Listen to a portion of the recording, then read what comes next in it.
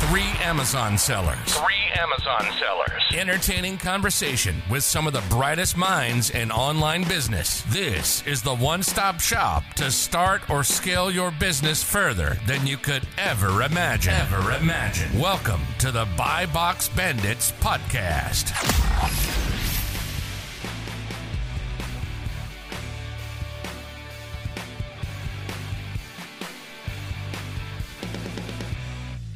What's going on, everyone? Welcome back to the Buy Box Bandits podcast. Super thankful for our listeners and watchers on YouTube and other platforms. The past couple episodes, we really appreciate your support.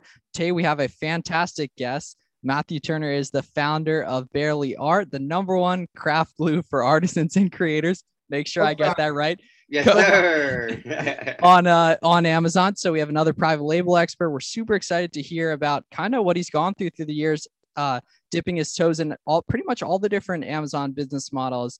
So we're very excited to have some of his time here to share some game on what he's got going on Amazon and elsewhere. So Matthew, thanks for joining us tonight. For sure. Well, thanks for having me on, Miles. I think this is only the second podcast I've done, so appreciate you guys having me on. You know, my goal here is to just bring some value to you guys. I've had a long journey on Amazon. It's been almost 10 years now. I started in college in 2011. So I guess it has been 10 years. The first year wasn't a whole lot going on, but yeah. So, I mean, honestly, I'm just here to bring you guys some value, whatever you want to talk about.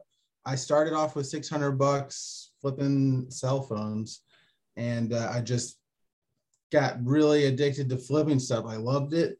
I'm super ADHD. So like for ADHD people, you're just always looking for that next thing. So like, for me, it was no big deal hitting up 100 people on Craigslist. Like, I'll give you $200 for your phone. I'll give you $200 for your phone. I'll give you $200 and just drive around, pick up 10 phones. Was like, I loved it. So that's how I got started. And awesome. Now I have a brand called Bearly Art, like you mentioned. And I do want to add the caveat, I am a co-founder. I have an incredible partner that I actually met in college. We're both mechanical engineers. And then we also have like a wholesale business as well that's like wholesale private label hybrid, where we do about $2 million a year in that business. It's still a little bit bigger than our brand, but next year the brand is going to blow past it. Yeah, so honestly, I could talk about anything in between. I've pretty much done everything except RAOA. Here, so you had mentioned you had done arbitrage, but not specifically RAO. It's interesting to hear about you selling cell phones on Amazon. So you want to take us back to really the beginning, how you found Amazon and maybe those first couple years, just getting everything in. Because I assume, 8, 9 years ago, it was way harder to learn because, YouTube and these different platforms weren't as big. So how did you learn? I'm sure it was a lot of trial and error, but what was all those first few years like? Yeah, there was nothing in the beginning. And, honestly, like, I met a friend in college, and he was flipping phones. And when I first met him, I asked him like what he did for money, and he was kind of weird about it, and he didn't really give me an answer, which made me really curious. So I kept bugging him about it, and he was like, "Oh, I flip phones," and I was like, and this was 2011, so it was like iPhone 4. And those broke like crazy too. Those were the ones you like looked at them and they broke. Yeah. Yes. Oh my gosh. I personally have repaired probably 1,000 iPhone 4s, 4Ss, because I taught myself how to fix them because of that reason. And anyway, so he told me he flipped phones. I was like, that's genius. Everybody wants a phone. Like Apple was just exploding. There was more demand than supply. And he just kind of became an official mentor. He's actually 4 years younger than me. I think I was 22, 23, and he was 18 or 19. And so I would just bug him and just learn little tactics. But the biggest thing was I just started doing it, because it's same thing you mentioned earlier, where people come to you all the time and they're like, "Oh, I learned how to sell on Amazon." And I'm like, "Yeah, teach me how to sell on Amazon." Yeah. I'm like, "Okay, make an account, spend 1 hour doing research, go buy something and list it, and then we can talk." Because until you do that, like, it's just noise. And so he had experienced that with so many people. And when I was actually started doing it, I was like, "Hey man, I bought 3 phones for like $600. I'm going to sell them on eBay now." He was probably like, "Oh wow, I'll actually, talk to this guy and take him seriously." And so I just kind of started, I did nothing but phones for probably 2 years. I had no concept I was still very much okay. So one of the key points is that like business is like at least Tony Robbins says this all the time. Business is at least 70% psychological. And at this time, I was still stuck in the mindset of like, I've got to get a college degree and get a good job. This was very much a side thing for me at the time. So I wasn't looking for people doing it. I was afraid of telling people about it because they would judge me or steal my idea. I had all these weird limiting beliefs that are just not true, but I didn't know any better at the time. So yeah, I just kept flipping phones. And by the time I saved up maybe like 10,000, I started making some connections with like some local stores. So then I started buying things in bulk from them. I had a local guy that taught me how to fix phones. He had a shop. I would go, at first it started off like, I would go see him and be like, hey man, I have 10 phones. Can you give me a deal on fixing them? And he was like, yeah. So he gave me a deal. And then like he got too slow and I didn't want to wait for him to do it. So it's like, hey, if I give you $100, will you teach me how to do it? So it was this whole journey. Like I said, this is me ranting, but you can feel free to stop me. No, it's all right. Where, what platform were you selling the phones on after they were being fixed? So in the beginning, it was eBay. And then probably 2012, I started flipping stuff in 2011. 2012, I think, is when I started on Amazon. And back then, I did stuff that was completely against terms of service, and I had no idea. Like, Yeah. I was buying UPCs on eBay and making listings. Like that, you're not supposed to do that. Yeah. But like, I could make a listing for a phone and list it as used, and it would sell immediately. Like, And this was on Amazon. yeah. So continue. I was just gonna say there was no like the limiting factor was cash flow and the amount of time it takes to pay them. So like I could spend, in the very beginning, I could spend all my money in like 2 days, and I could sell it all the next day and then have to wait 2 weeks to get it back. So what I was going to say was, back in 2012, I don't think many people knew selling on Amazon was even possible. So did you find out about that through your mentor, or was that something you just stumbled upon?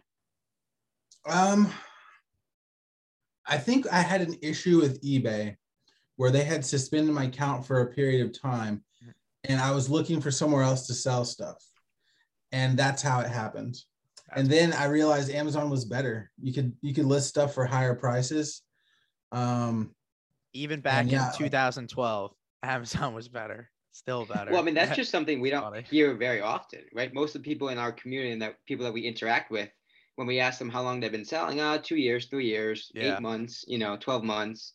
But like to hear that sort of longevity is super impressive. And it kind of leads me into my question in terms of like, how different is the platform now than it was then? Oh man. Yeah. There's been like seismic shifts at different stages, right? So like what I started off doing, flipping used, and so in the very beginning, it was like local arbitrage for 2 years. I didn't buy from any businesses for 2 years. This was just literally off the street in Dallas, Fort Worth. And all cell phones, right? All cell phones for the first 2 years, nothing else. You cannot do that anymore. Yeah. Amazon has gated that entire category. It's very difficult to get ungated for those name brands. Like Samsung is not friendly to resellers at all. I actually got like my first business is basically dead. That's I have a whole crazy suspension story from 2018. My first company, the electronics company, I grew it to like about $1.5 million a year. I think I did $1.5 million in 2017 and like 1.8 in 2018. But I got suspended because I sold a Samsung product on the wrong listing, and I ended up like getting in big trouble with Amazon. And I had some other things going on too, and they shut the whole account down. And I got hard blocked from Samsung. They like gated the entire brand, and that was like 30% of what I sold. So some of the things that I did, I would not recommend anyone do now. Right.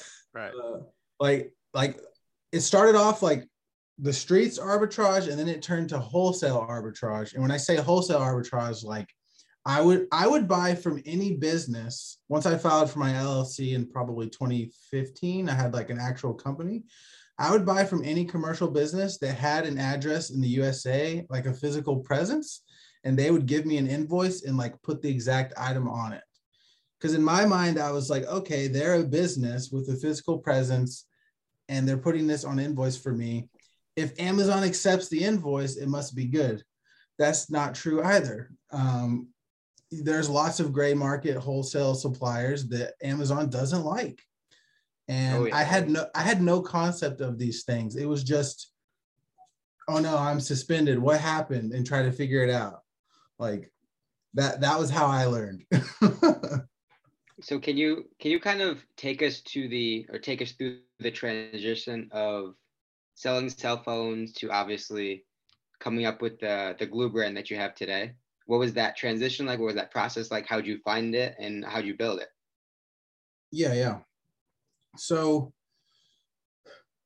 2016 was really the year that I started, like, because I think that was the year I graduated college.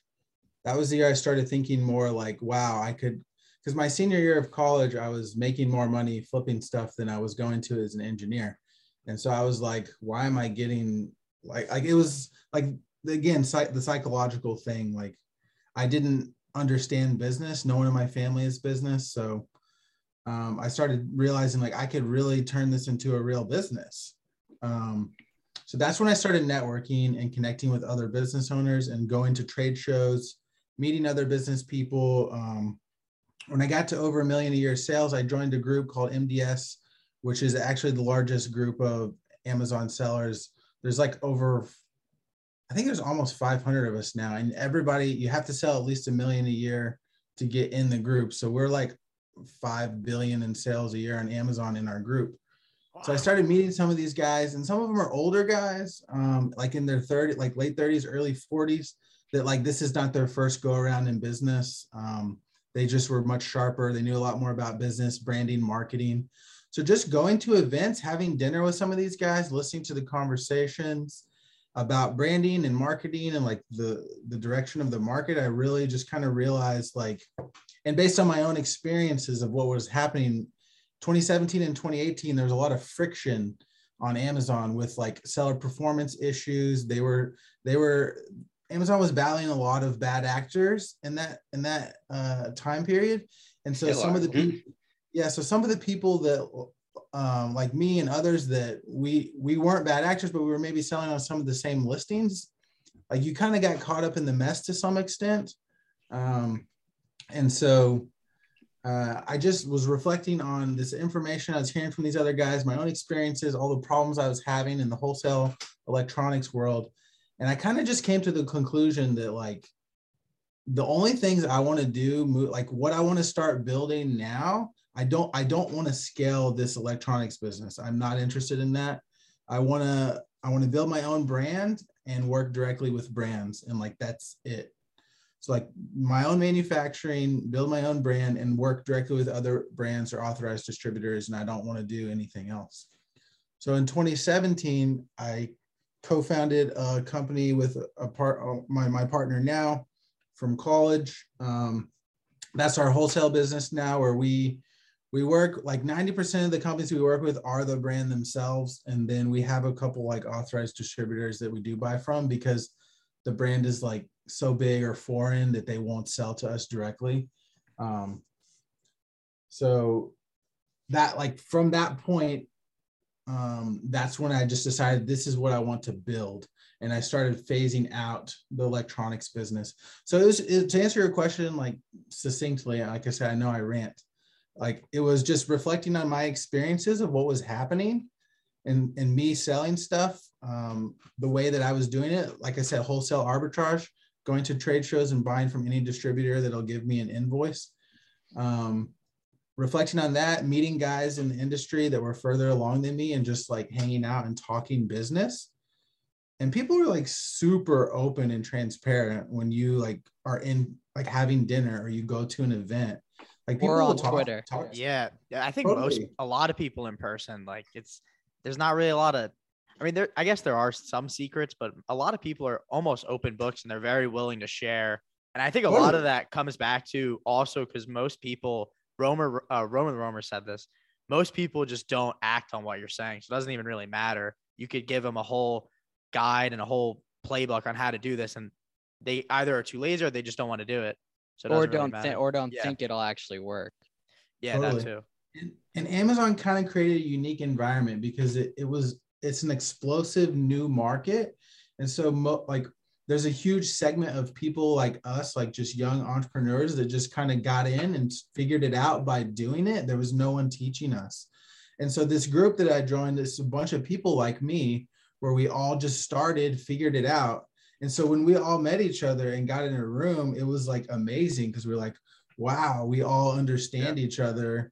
And it's kind of like we've been through this hell of figuring out this behemoth machine and how to like make a living on it.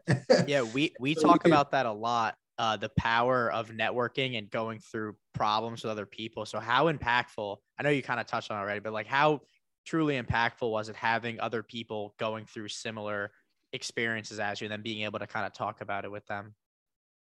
Oh, it's critical. Absolutely critical. Like, I mean, you see my picture here of Jesus. Like, I don't believe that we're made to be alone. Like, we're created for relationships. So, the more people you have on your team that care about you and listen to you and support you, the better. Like, it doesn't have to be a lot of people, but having just a couple, having like an inner circle of people that like you do life with or you do business with, that you guys talk every day or every week, is absolutely critical. And then like the wider network of like people in your industry that you can kind of just talk with is also super important. Yeah. So kind of switching some things up, you mentioned team in a sense of like other, business owners that you're friends with and everything, but what does your team look like for your current company? Because I was looking at some of the listings on Amazon of the brand, and I was seeing like 1,500 reviews, 3,000 reviews. And I know how many sales I get flipping stuff on some listings that have that many reviews. So it's beautiful to know how well I hope those listings are doing for you. But what does your team look like? You said you obviously have a co-founder. Are you using any VAs, in-house employees, advertising agencies? Love to learn a little bit about that structure. Totally. Yeah.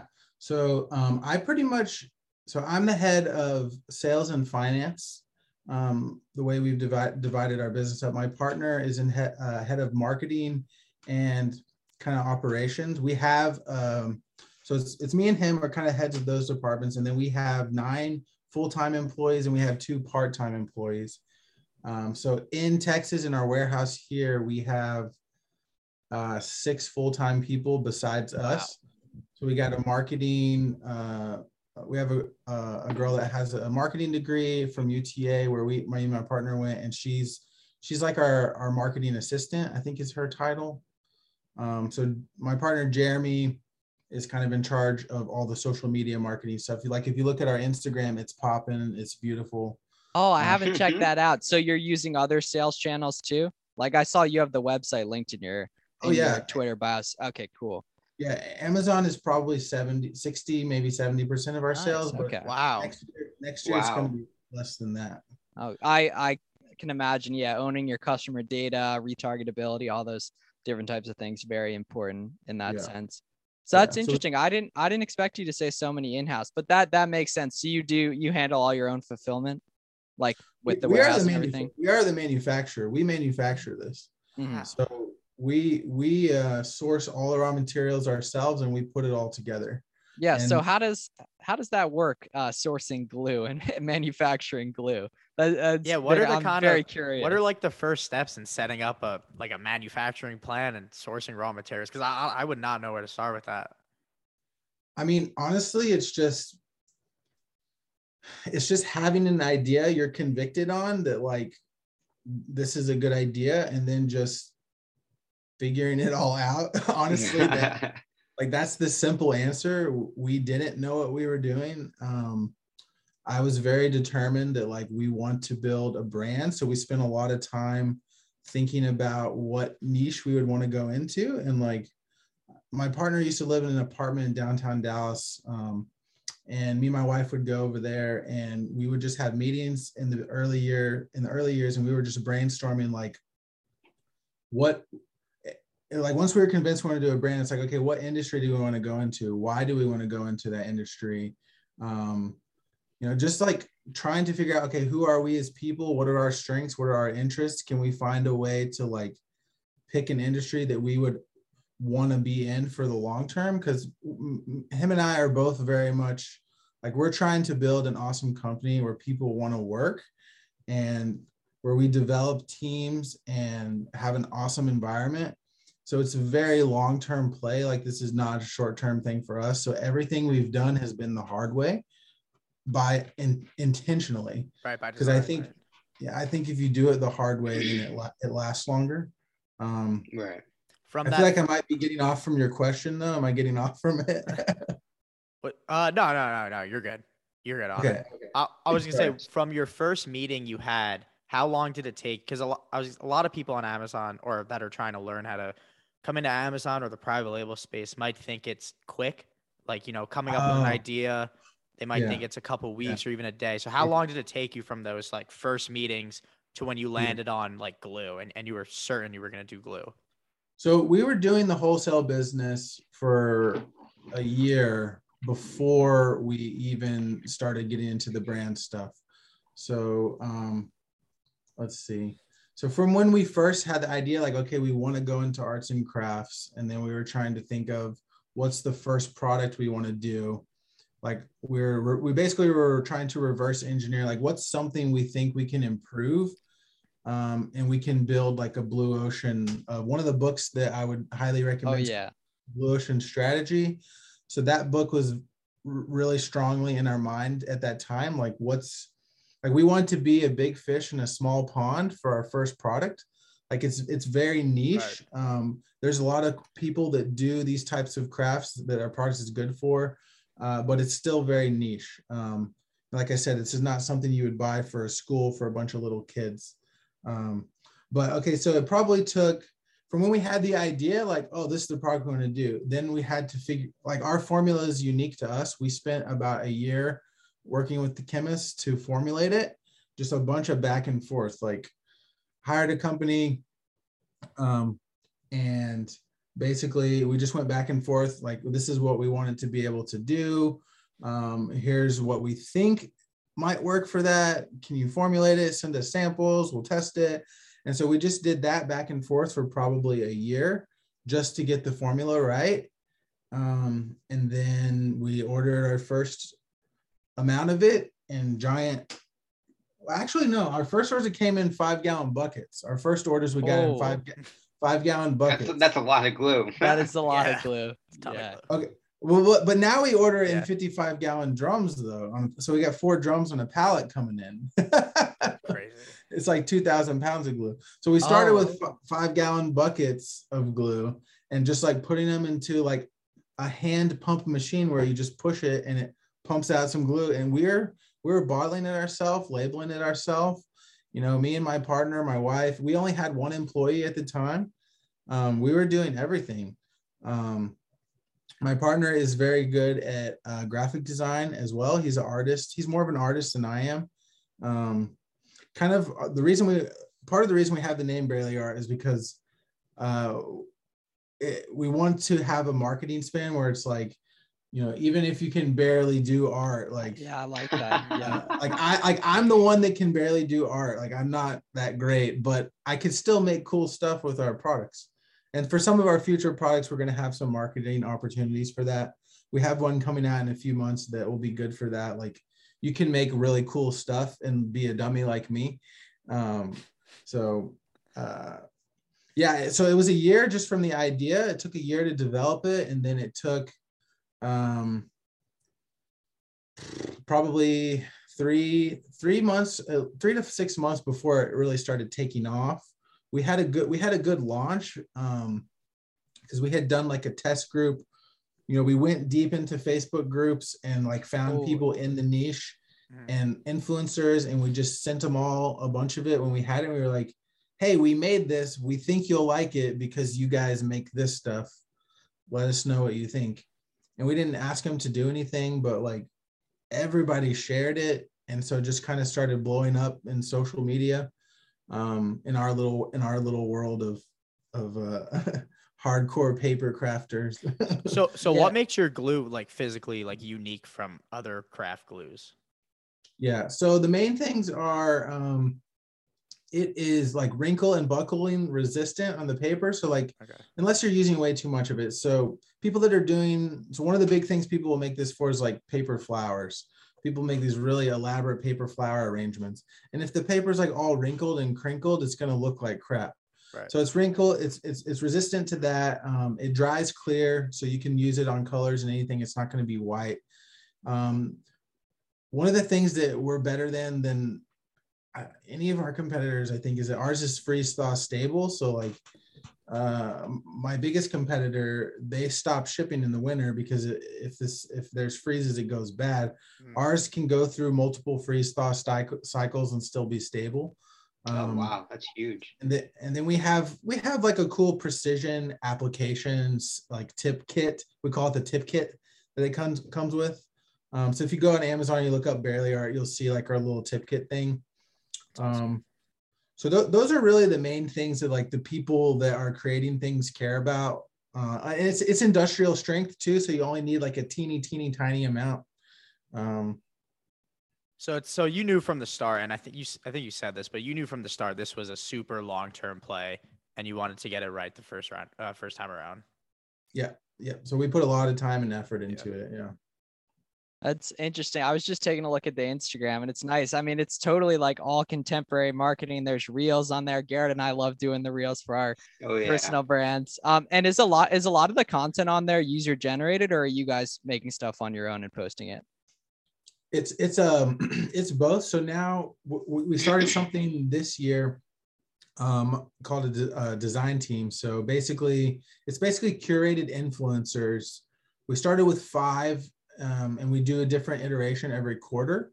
So we're on DT4 now, design team 4. It's basically influencers in our niche. They apply to work with us, and we give them a bunch of our products for free. We promote their content, and we ask them to make us 2 pieces of content per month in return. So we get 2 pieces of content from our design team each month. And that was 5 people, I think, the first quarter, and then 10 and 10. And then this quarter we have 20 because we had so many applications. It was hard to like pick which ones. Mm-hmm. And what other platforms besides Instagram? Are you guys doing any like paid Instagram and Facebook ads, any TikTok, stuff like that? So when we launched, one of my friends had recommended an ad agency called Chapel Digital Media, Chase Chapel. And he's a good guy. He knows the industry well. He's been in it for a while. He sells training courses and stuff too. You'll see him all over. So we had hired them, and we worked with them until like a month or 2 ago. I just had to let him go because the results just got so bad. Yeah, it's tough with iOS 14 and 15.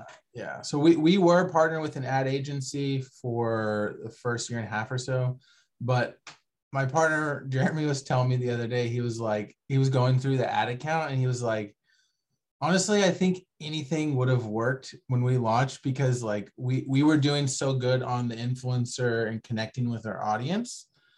Like any kind of ads would have worked. Right. Yeah. So I'd love to hear, and I didn't expect to hear like a lot of really cool like branding psychology stuff from you.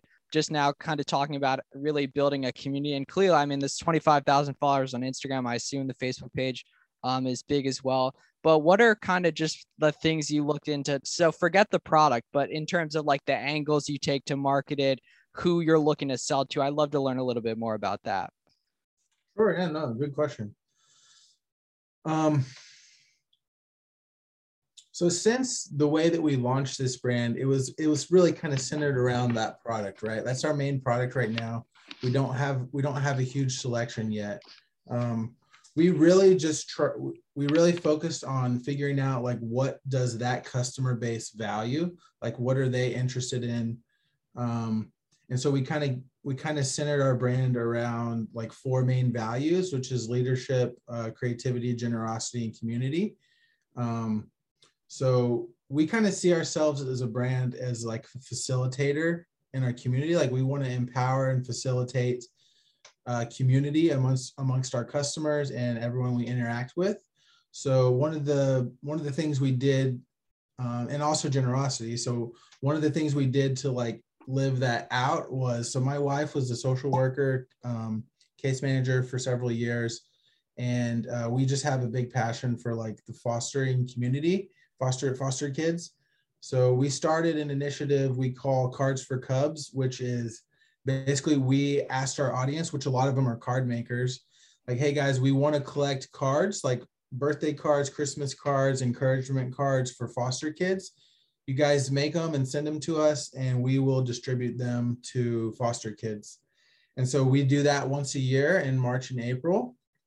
And the first year we did it, we got like 7,000 cards, which was crazy. That's real. That's more than I expected you to say. That's really neat. Yeah.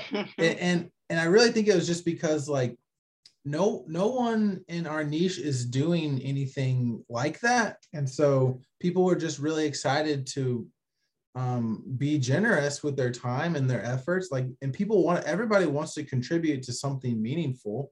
So like we see ourselves as a brand, like we want to empower people to contribute to meaningful things. So we collected those, and then the second year we got like 36,000 cards. And so we were like, holy crap, this is a good idea. So we filed a nonprofit for it. And so now we're a nonprofit. And oh wow. That's awesome. So we're basically going to turn that using the cards and giving the foster kids is kind of like our metric, I guess, that because if you're a nonprofit and you want to ask for donations, you know, people want to know like how well you're doing. So we can just be like, where the money's going. Yeah, we'd be like, well, we distributed, you know, X thousand cards this year. People be like, awesome. You know, so that's kind of our metric, but the goal is just like support the foster community. So that has kind of become strongly associated with our brand now. Like we footed the bill for all of that ourselves. We're going to be the biggest donators to it, I'm sure, for a long time. You know, we're not experts at raising money for nonprofits or anything like that. So that's all a new learning thing. But really it just comes down to like values, understanding like what does the person that you're trying to sell your product to, like what do they care about? And then figuring out like, how can you serve and empower them in those things so that they can connect and identify with your brand in some way? Yeah, a lot of the branding guys on Twitter really like to use like kind of the buzzword emotional connection, but like just looking at the Instagram bio, it says like empowering your creativity or something like that. That clearly, you know, speaks to someone who wants to, you know, live a certain way, and being that your product helps solve that shows obvious opportunity there. But that was really cool as well with the nonprofit stuff. And all this stuff I want to see you make into threads on Twitter as well. I look forward to boosting them out a little bit, but it's really cool stuff. I think a lot of people will really enjoy to learn from them, might not end up making their way to this episode. Yeah, so I have a question, kind of switching gears and kind of taking it back to Amazon and business, right? So obviously we all sell on Amazon, being the biggest platform. What was that decision like to start taking your business off of Amazon? How far into selling did you kind of make that decision, and what went into the decision? Yeah. It really just comes, for me, it just came back to kind of that realization of like the way that, and I don't want to discourage you guys, but I feel like the arbitrage game is like, it's not really what Amazon wants. Like they allow it. But because I do genuinely believe Amazon wants to empower entrepreneurs and like small businesses. Like I do think they're trying to do that. And they themselves, like I've talked to some of the executives, and like they themselves have trouble sometimes figuring out like where exactly, you know, to like draw the line. So, but I think the arbitrage game, it's a temporary game, right? It takes a lot of hustle, a lot of effort. You're always looking for holes in the market, right? Like price discrepancies. It's a great skill to have. You know, I think it's an amazing tool. Like I tell people all the time, like, you know, people think that, you know, oh, you sell on Amazon, and you're like I'm not a millionaire. I've sold millions of dollars. I've sold probably, I think I've sold almost $10 million now on Amazon, but I'm not a millionaire. Like my businesses are probably valued at that. So, well, I guess that might technically make me one. But like I personally don't have that much. So, like just because you sell a lot doesn't mean you actually have that much. So the decision for like going into off of Amazon, really we just went back to like, what's the direction the market is going? Where do I see Amazon in the scheme of retail, right? Like they're the dominant player in online retail. Like Amazon dominates online retail. Right. And what does Amazon want for their customers? Because make no mistake, it's their customers, not yours. Exactly. And I think that, not to interrupt you, but that plays into the idea of starting to build out like giant social media. Like you guys are probably like have the biggest social media accounts for glue companies, I would assume, right? Or it's got to be like, because Big Glue in your niche, yeah, like Big Glue, they're not doing socials like you guys are. Big Glue. Yeah, Big Glue. We're taking down Big Glue. Yeah, I mean it's like Elmer's, you know, like everybody knows the name Elmer's, but no one has any kind of feeling or emotional attachment to Elmer's. Like my wife was at a random craft shop a few weeks ago, and I thought this was so cool. And like somehow the brand came up, and the lady like smiled at her and asked if she could give her a hug. And I was like, that is the exact response I want people to have with our brand. You know, they have a warmth, you know, associated with it. But yeah, it was really just thinking about the direction the market goes. What does Amazon want for its customers, for its platform? Arbitrage is a great way for you to learn flipping, learn business, learn numbers, you know, financial statements, profit and loss, all this stuff, save money so you can invest in other things. So I always tell the arbitrage guys like y'all that are like hustling and grinding, just save as much as you can. And then at some point you may be interested in investing in a new way of selling, and you'll have saved up the money to be able to afford to do it. Because if I had not gone through the hustle grind days, like my family has no money. I got married when I was 18. I've been paying all my own bills since then. You know, I've been married 13 years now, and we were dirt poor for 5 years at least. So, you know, it was all hustle and grind and just like saving. So, but it got me to a place where like I was able to invest in something like this, because it was a significant investment. You know, we made zero money from the brand for a year and a half. It was just ideas and work behind the scenes. There was no profit being made. And even now, like we haven't even paid ourselves hardly anything from that brand, because we're saving it all and we're investing it into the brand. You know, we've chosen to hire people instead of give ourselves more money. We hired a marketing assistant. We hired a videographer. We hire more warehouse people. You know, we have a warehouse manager now, like things like that. We choose to add another key person instead of giving ourselves more money, like on the regular basis. And this kind of sacrifices is really what it takes to, maybe not as, you know, I'm not perfect by any means. I don't want to act like I'm not some like symbol of amazing business, but you know, there's going to be sacrifices. So, but yeah, that's like I said, I give long-winded answers, but that's, you know, I really think that what Amazon wants brands. They want brands that connect with a very specific customer. They want brands, they want selection. That's their thing. And there'll always be some kind of a market for arbitrage. While you're young and hustling and grinding, you can handle it. But, you know, I got to a certain point where I couldn't handle the amount of time I was spending working. I just couldn't do it anymore.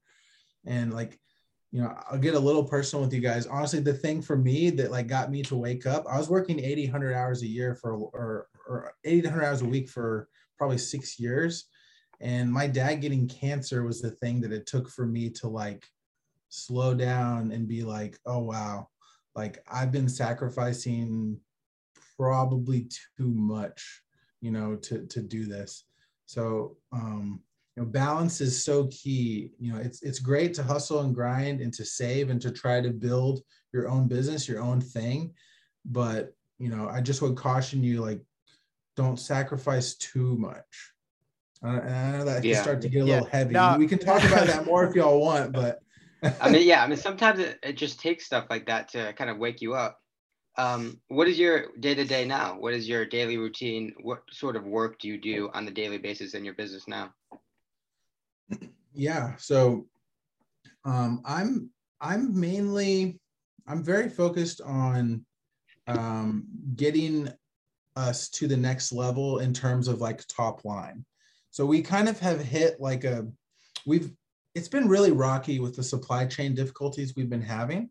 So we've been like, especially in our wholesale business, we've launched more products this year, but like our top line revenue has basically stayed the same because some products have lost sales, and then we've got new ones that have kind of replaced it. So I've stepped in several times this year. Well, you asked me about my day-to-day. My day-to-day is honestly not consistent at all. That's the honest answer. I'm super ADHD, and I cannot stand doing the same thing every day. It drives me nuts. And so I have this battle in myself between like, there's certain things you need to do every day, but I also strongly value variety and like switching things up. Like sometimes I'll get up at like 5 a.m. and go and sit at like a coffee shop and work on my laptop or just write or something like that. Some days I'll sleep in until 9 o'clock. We work 10 to 6, so I don't have to get to the office till 10. So I honestly don't have a consistent daily routine. Most of the things I'm doing now is I handle our B2B relations. We have a few dozen retailers that we sell to wholesale. And those are all just like people that have reached out to us that wanted to buy, and we kind of vet them, improve them. We're not pushing into B2B right now. It's because supply is really wonky. So I manage that.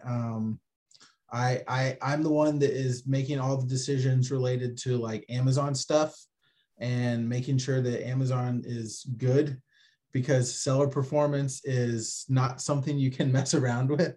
Right. Any types of issues, you got to write POAs, anything like that.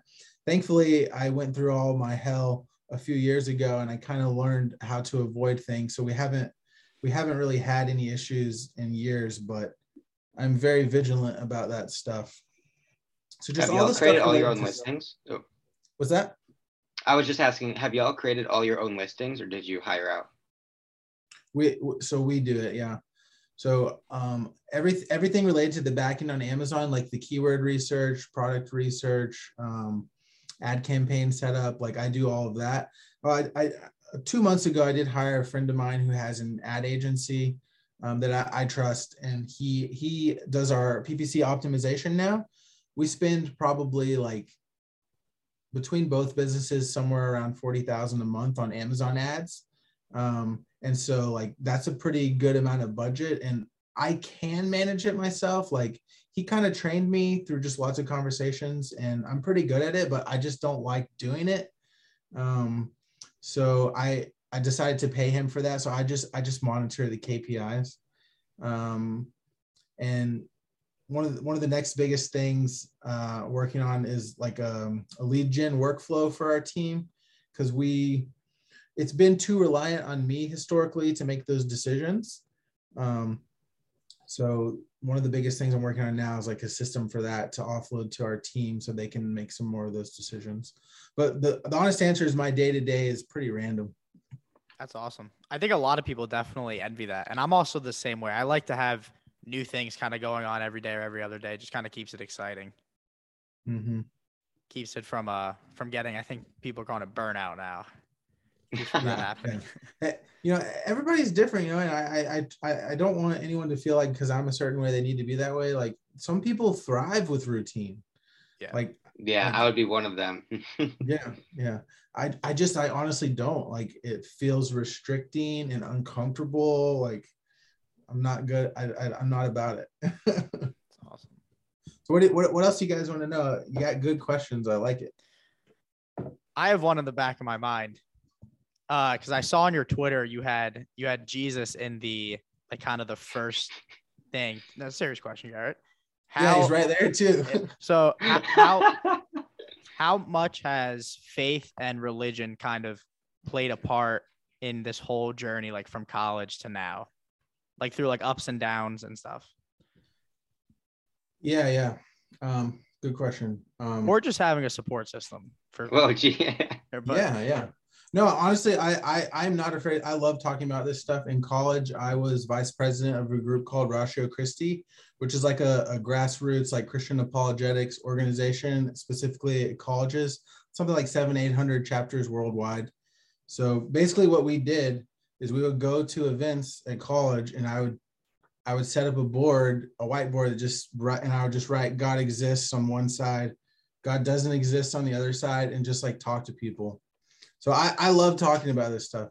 So for me, it's completely foundational. It's totally fundamental to who I am. I've been thinking about my dad the last few days for some reason. I don't know why.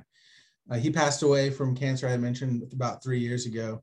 And he used to call me Matthew the Magnificent, is what he called me. He gave me and my siblings all had nicknames.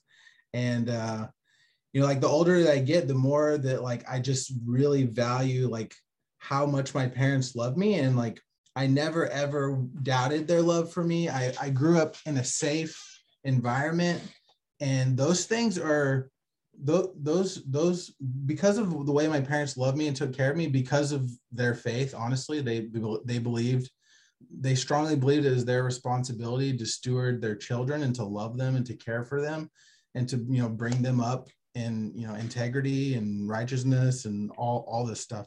Because of the way they love me, like I'm completely comfortable like with myself, and like I just like at a very deep unconscious level, I just trust that God is in control, and I don't worry about like getting hit by a car, or like my wife always worries about me getting hit by a car or something like that when I'm driving.